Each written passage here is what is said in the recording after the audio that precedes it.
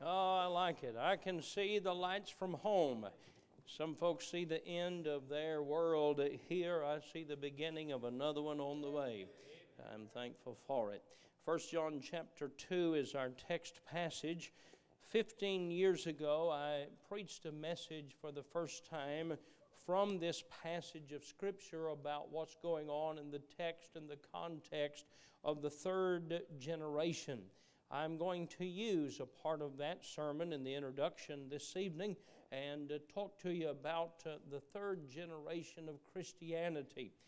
Just to tell you by way of introduction, it appears that in the third generation of Christianity there is such a relaxing from the first generation that we go from strong believers to canceling the culture that they grew up in and denying the faith of God. I want to show it to you throughout the Word of God and preach a message tonight to challenge us and help us to continue to reach young people for Christ. Folks, we've got to reach this generation of young people with the gospel of Christ. I'm thankful for programs, but without the Word of God, the program is useless. And oh, how we need Scripture and how we need the Word of God. Let's pray. Heavenly Father, I pray that you bless the preaching of your word. I pray, Lord, that you give me wisdom. I pray that you'd fill me with your Spirit. And I pray, Lord, that you would help us to receive and everybody learn how we can be involved in reaching another generation of young people with the Word of God. In Jesus' name I pray, amen. The writer John has witnessed the downward spiral of the generations in John's first epistle. He is remembering and his heart is grieved because of a lack of compassion on the part of Christians who are just 3 generations from the person and ministry of Jesus himself. In just the third generation, John watches as the church has lost its fervor, it's lost its passion, and its willingness and boldness to stand for truth. The third generation was nothing like the first generation of Christians who had served Christ to their death. They had actually turned the world upside down with the gospel of Jesus Christ. Toward the end of the first century, there were 3 major heresies that had made their way into the churches. First of all, there was a denial of the deity of Jesus Christ. They were saying, he's a good man, but he's just a man. He is not God in the flesh. That's a heresy. The truth is, Jesus was the God-man. He was as much God as he was man, as much man as he was God. The Bible tells us in the book of Philippians that he humbled himself and deity took upon himself the form of flesh. There was a denial of the deity of the Lord Jesus Christ. If Jesus wasn't God, his death on Calvary was useless, and you and I are lost sinners. I'm glad tonight that he was not just a man, but he was God dying in our place. Second of all, there were those that denied the humanity of Christ, saying he was just a phantom, a ghost, a spirit, an imagination that caused a movement. There was a third heresy that thought Jesus was just a man who did great things because he was visited of God. But God would leave him and go back to heaven, leaving him just a common man. Those were 3 heresies that had made their way into the early New Testament church. John knew better than all of this because he had been with Jesus. He had heard him preach and teach. He had seen him heal. He had seen him perform the miracles, including the feeding of the multitudes and the raising of the dead. Now, John himself had lived through a turbulent century politically as far as Rome was concerned. Of the 12 Caesars, only 2 had died natural deaths. Nero had launched the empire of Rome with the 300-year persecution of the church. As time went along, the persecution of the church and Christians were awful. They weren't writing hate crime bills or taking away tax-exempt status. They were putting Christians to death simply for preaching that Jesus died, was buried, and rose again the third day. So many died a martyr's death for preaching the simple gospel of Jesus Christ. John lived through the beginning of this persecution, and he saw the church flourish in spite of the persecution, almost seemingly to be fueled by the persecution, and certainly filled with the power of the Holy Spirit as the church grew miraculously and exponentially through that period of time. However, John watched the second generation of Christians come along and lose some of their zeal and some of their passion. The third generation quickly came, and they slipped further into the coldness and deadness of a backslidden condition. Imagine, if you will, the old man John. He is seated and surrounded by young people. And he is working to convince them not to lose or to have any different Christianity than what the first generation did, not to lose their zeal and their passion. He writes, I write unto you, little children, because your sins are forgiven you for his name's sake. I write unto you, fathers, because ye have known him that is from the beginning. I write unto you, young men, because ye have overcome the wicked one. I write unto you, little children, because ye have known the Father. I have written unto you, fathers, because ye have known him that is from the beginning. I have written unto you, young men, because ye are strong, and the word of God abideth in you, and ye have overcome the wicked one. Listen as he pleads with them, as he says, love not the world, neither the things that are in the world. If any man love the world, the love of the Father is not in him. For all that is in the world, the lust of the flesh, the lust of the eyes, and the pride of life, is not of the Father, but is of the world. And the world passeth away, and the lust thereof. But he that doeth the will of the Father abideth forever. Progression produces digression from the truth. The world looks at this succession of a generation as a progressive movement. You look at our world today, and what they call progressive is anything but progressive. It is digressive when you compare it to the Word of God. Obviously, a digression is found in the second and third generation of Christians. The first generation is motivated by conviction. Please stay with me. They've grasped the truths that have not only saved them, but have changed their lives.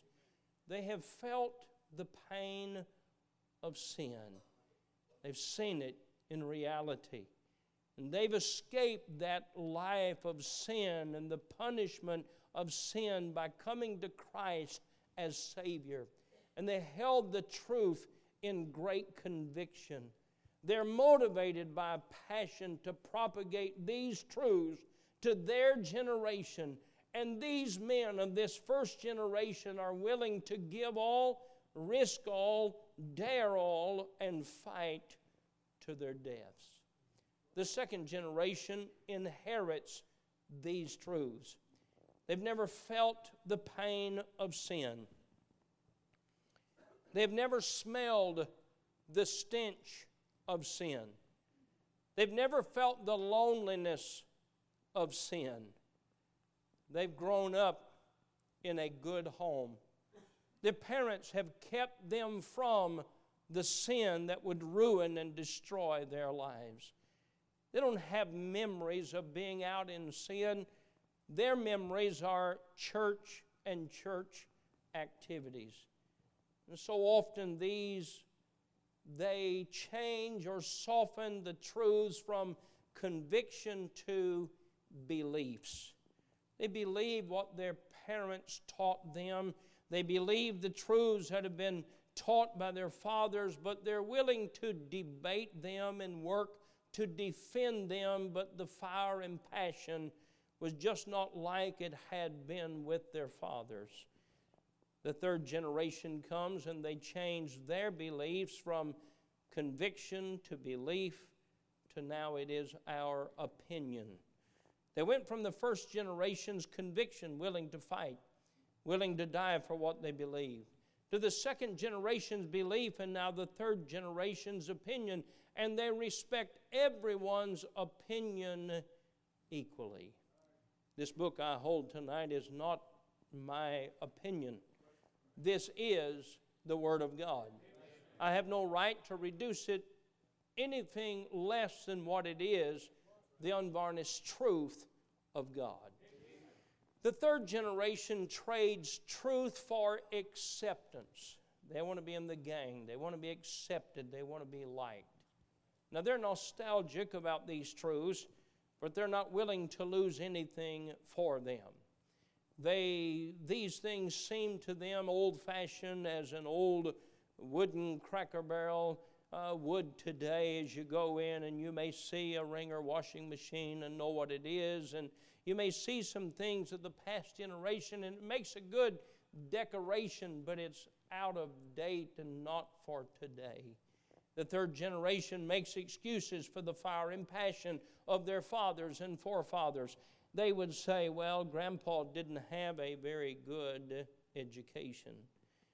He was excited about what he did. He didn't know any better. He did the best he could. And usually, the best he could was a whole lot better than the third generation's highly educated crowd ever thought about doing.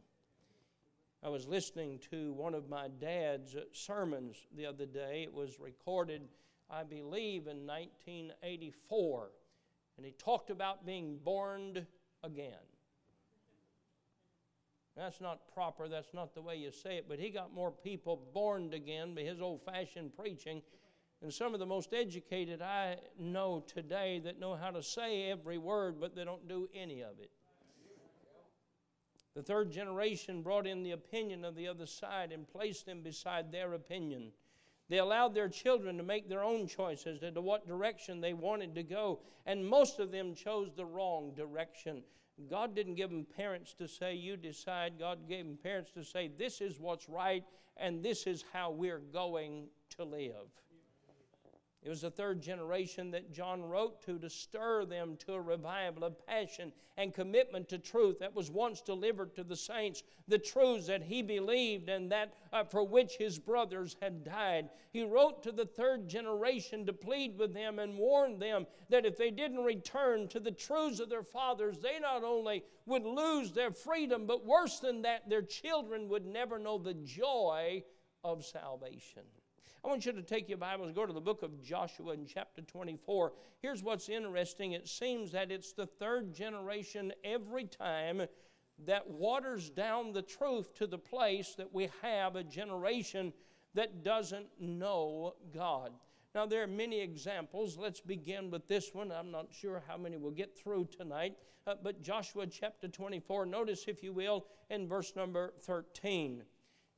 And I have given you a land for which ye did not labor, and cities which ye built not, and ye dwell in them of the vineyards and olives which ye planted, not do ye eat. This is the first generation that has received the blessings of the Lord. Now, if you look at American history, you'll see about every 100 years, you'll see a challenge, and then you'll see a first generation choose to do what's right. Second generation follows, enjoys the blessings. Third generation spends all the blessings. Fourth generation didn't know anything about God. For example, in the early 1600s, our forefathers were facing persecution in England. They came to America for religious freedom. And when I say religious freedom, I'm not talking about to spread the religions of the world, but Christianity or faith in Christ. Because all of the pilgrims, or all of those on the Mayflower, they signed the Mayflower Compact that their purpose of coming to America was not to build houses and not to make great wealth, but their purpose to come They were fleeing religious persecution. Their purpose of coming, friend, was to spread the gospel of Jesus Christ. That's why they came.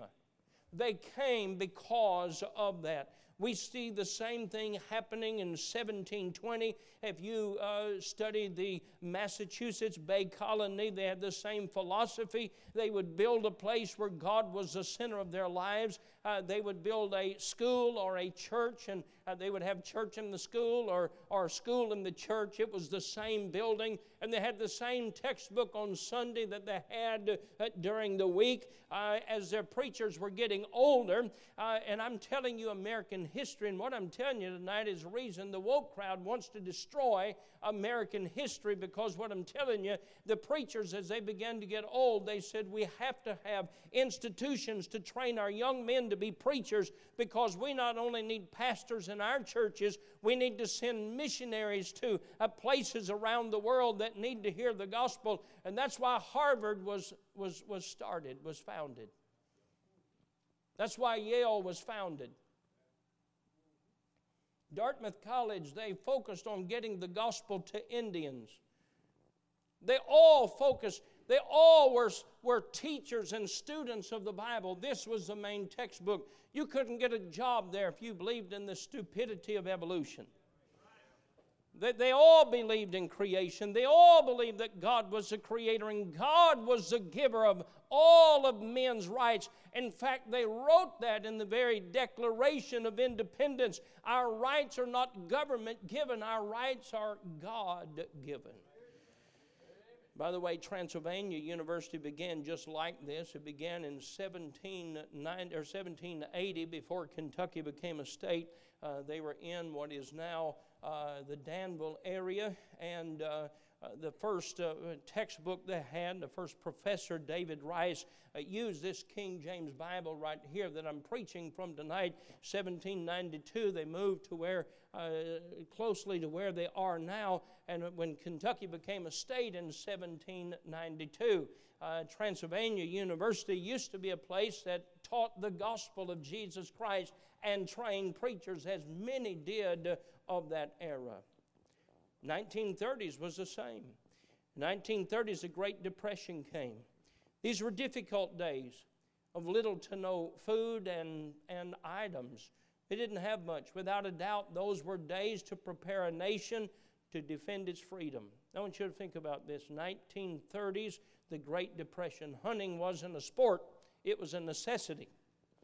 Gardening wasn't a hobby, it was a requirement if you wanted to eat.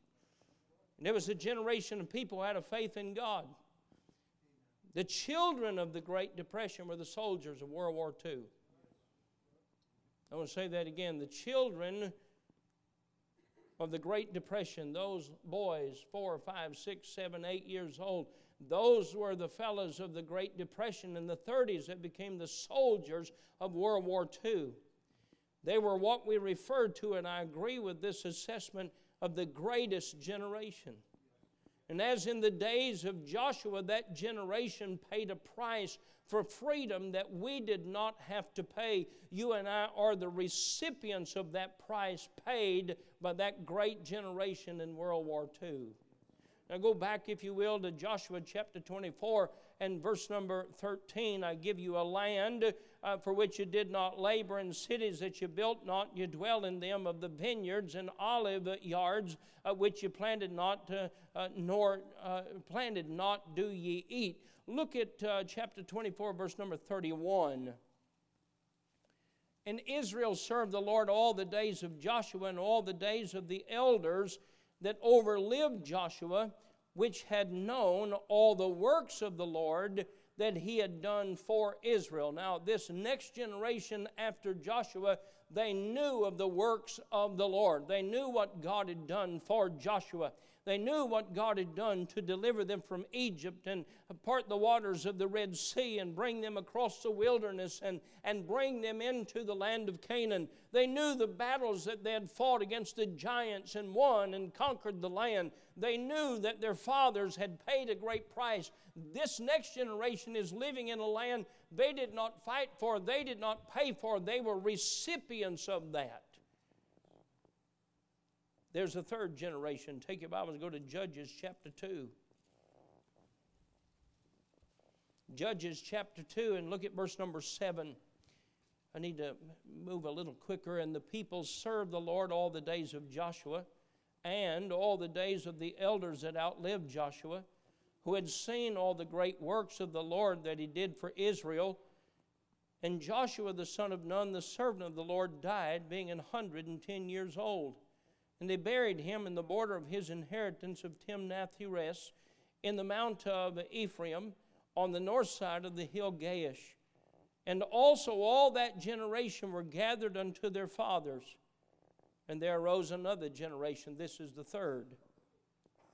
Another generation after them, which knew not the Lord.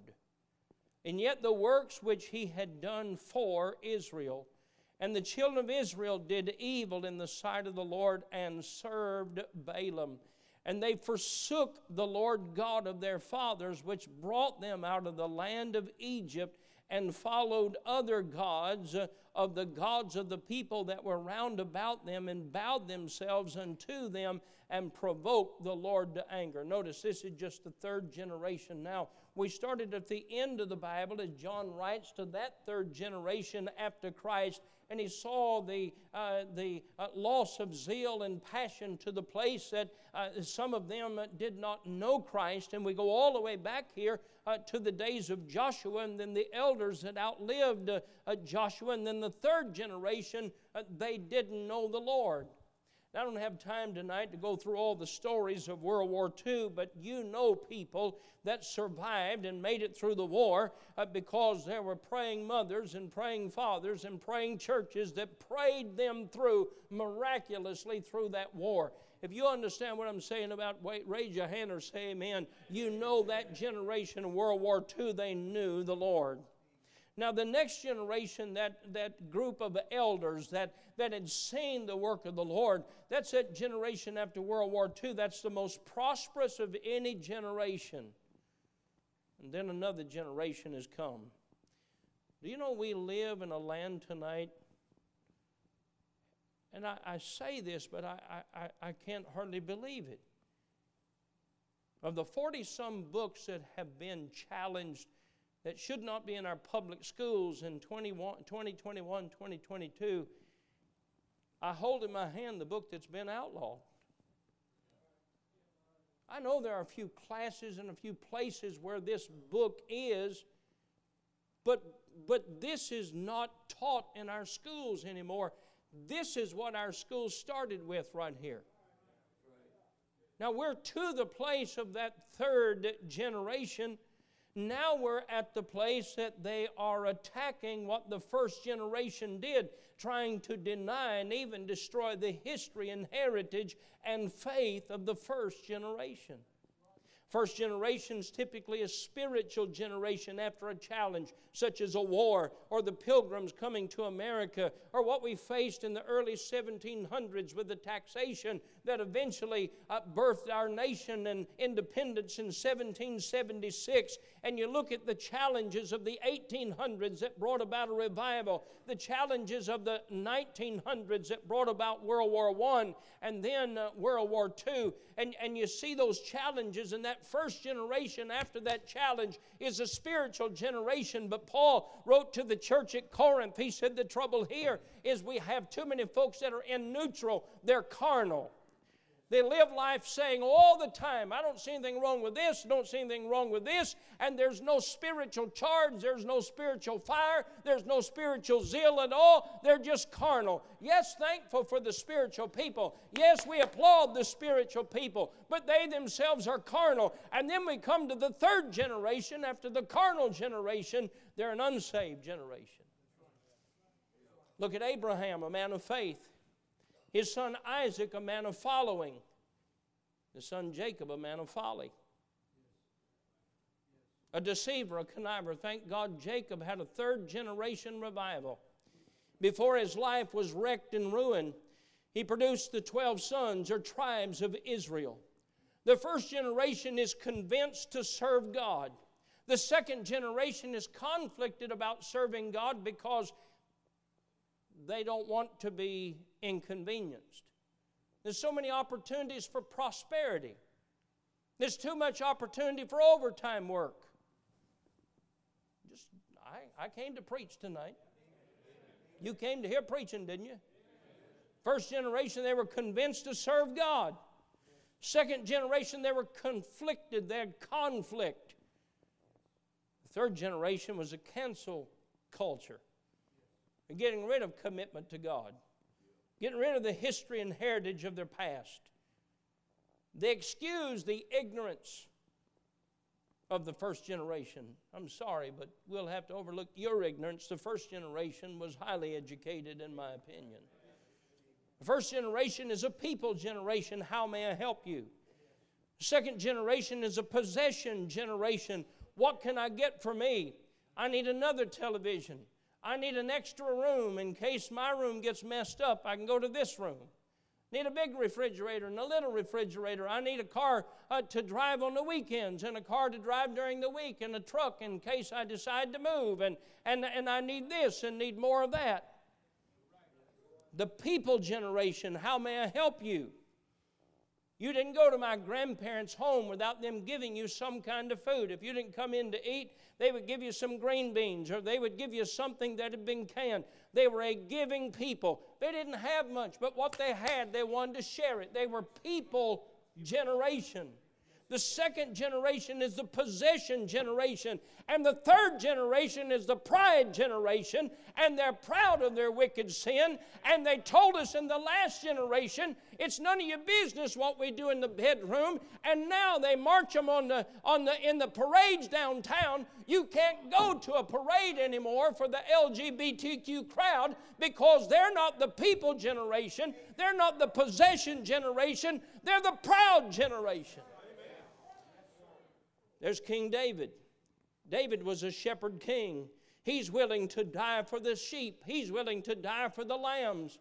God said, that's what kind of man. I want to be the king of my people. I want a shepherd king, one that's willing to die for the sheep. But then you had King Solomon. He didn't care about the people. He used the people to build the kingdom. He's like a politician that'll go to any church that's got a group together. They're not interested in the doctrine of the church, the people of the church. They're interested in the votes in the church. And they're like the king that's willing to build a temple for anybody just so you say, my name's on the plaque that built the building. That's Solomon's crowd. He brought all these women in and brought their religions with them. Then there's Rehoboam. Rehoboam is the rebel, and he divides the people, and he divides the nation. Heard division any lately? Have you seen any division lately? First generation is David. When Jesus returns, he's going to sit on the throne of not Solomon the kingdom builder, not Rehoboam the rebel. He's going to sit on the throne of David because Jesus, my dear friend, didn't come to build a kingdom. He came to lay down his life and he died for the people. I'm going to heaven tonight, not because of who I am or what I've done. I'm going to heaven tonight because Jesus, the King of Kings and Lord of Lords, laid down his life on the cross of Calvary and paid my sin debt for me. Adolf Hitler changed Germany and influenced the entire world. Hitler recognized that Germany was a Bible-believing people, the late 1800s into the early 1900s. Predominantly Lutheran, then Presbyterian. There were many Protestants. There were German Baptists and Brethren. Hitler knew that he knew that the German adults were not going to listen to his lies, and they would throw him out on his head. So he didn't even attempt to take the faith of the adults away. So Hitler began a program called the Hitler Youth. Youth organization of the Nazi Party in Germany. Its origins date back to the 20s, but very strong in 1933, 1934. It was the sole official boys' youth organization in Germany. It was partially a paramilitary organization. It was composed of the Hitler Youth proper for male youths ages 14 to 18, the German youngsters in the Hitler Youth for younger boys group was age 10 up to age 14. One reason Hitler Youth so easily developed was that regimented organizations often focused on politics. Now, let me define that. Politics was a political leader promising the people what they wanted. Anytime you get what you want, you're in trouble. Let's forget the government, just talk about you and I. If you and I do tomorrow what we want to do, we're going to get in trouble. We have to do what the Spirit says to do, right? You drive very much tomorrow, somebody's going to pull out in front of you. Somebody's going to make you mad. If you do what you want to do, you're going to get in trouble. We can't do what we want to do in life. But Hitler began to focus on politics and the importance and power of politics.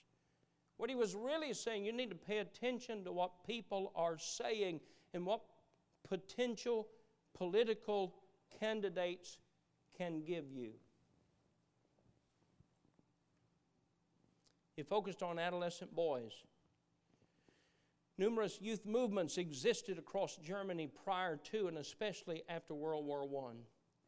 They were created for various purposes. Some were religious, others were ideological. But the more prominent ones were formed for political reasons.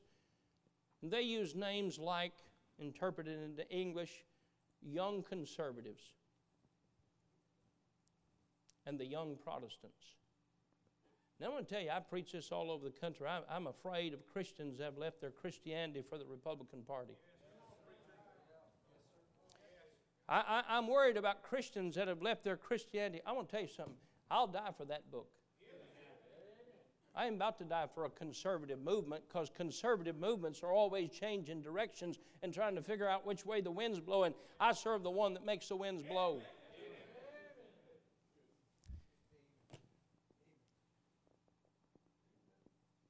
Once Hitler came onto the revolutionary scene, the transition from seemingly innocent youth movements to political entities, these boys no longer 14 to 18, but 18 to 22, they were viewed as ensuring the future of Nazi Germany. And they were indoctrinated in Nazi ideology, including prominently racism.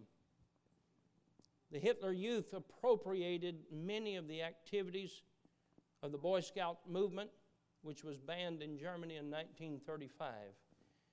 However, over time, it changed into content and intention. After time, he revealed who he really was, what he was really trying to do, and he focused on the content and intention.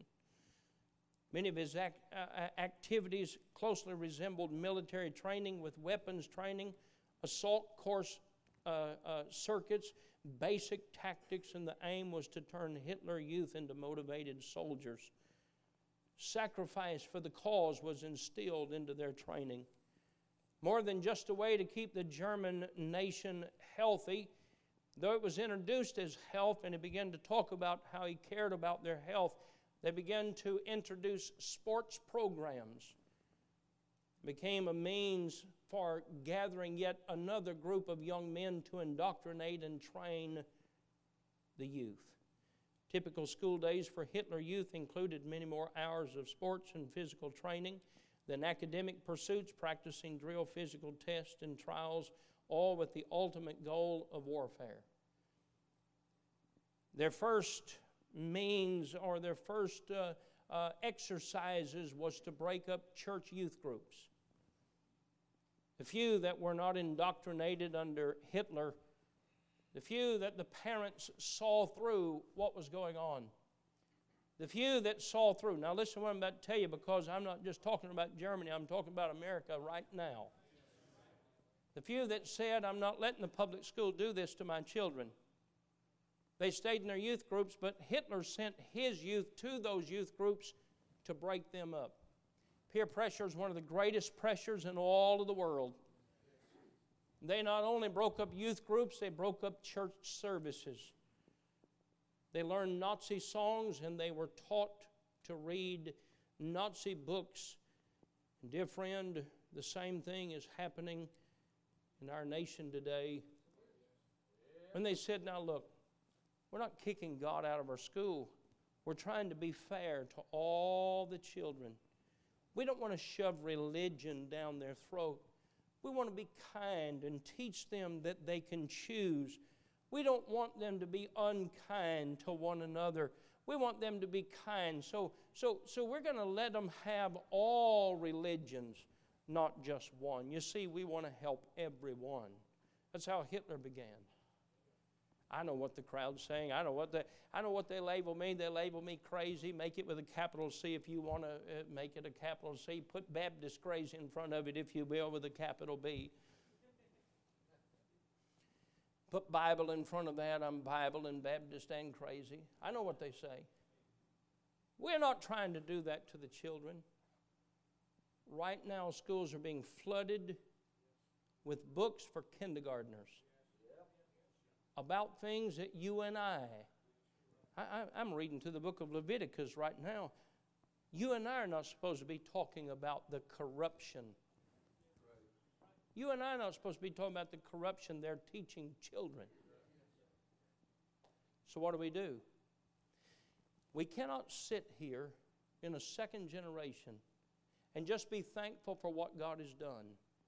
Church, we must continue to invest to reach another generation of young people with the gospel of Jesus Christ. Every single child in Christian homeschool, Christian school, Bible college, Sunday school classes.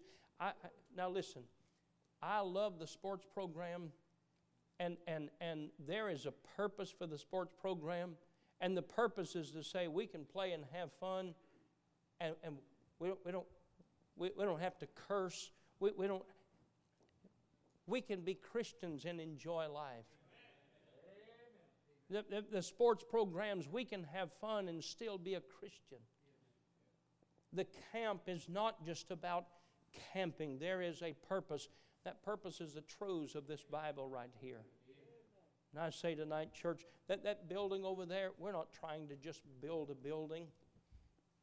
That is the least expensive form of a building that you can build today. You know why? Because we're not trying to build a monument. We're trying to build a tool to reach another generation of children, to teach them the Word of God. Stand with me. There's a lot more I want to say, but I've got another week coming. If the Lord comes, I'll tell you what I was going to tell you in heaven. One of the prayers I've prayed all of my life, I've known what happens as generations cool off. And I was blessed by a generation before me, the World War II generation of preachers. You talk about hard-hitting, old-time Baptist preaching. That's what I like. Here's what I decided. I don't want my children to read about what that generation did. I decided I want God to do what He did in that generation for this generation. I want my children not to read about it. I want them to see that God is still alive and He's still powerful today. That's why we've got to keep every bus, every van, every car, every Sunday school class. We have to reach every child we can with the gospel of Christ. Let's not let this third generation die. We can see a revival. And if I had time for another 30 minutes, I would tell you the generation that chose not to die. Josiah wasn't very smart. He was just a little boy. He was smart enough to read history. He said, you know, of all the kings that Israel's had, David was the most blessed of the Lord. Whatever David did, that's what I'm going to do. That's a smart boy. That generation had revival. Heavenly Father, help us not to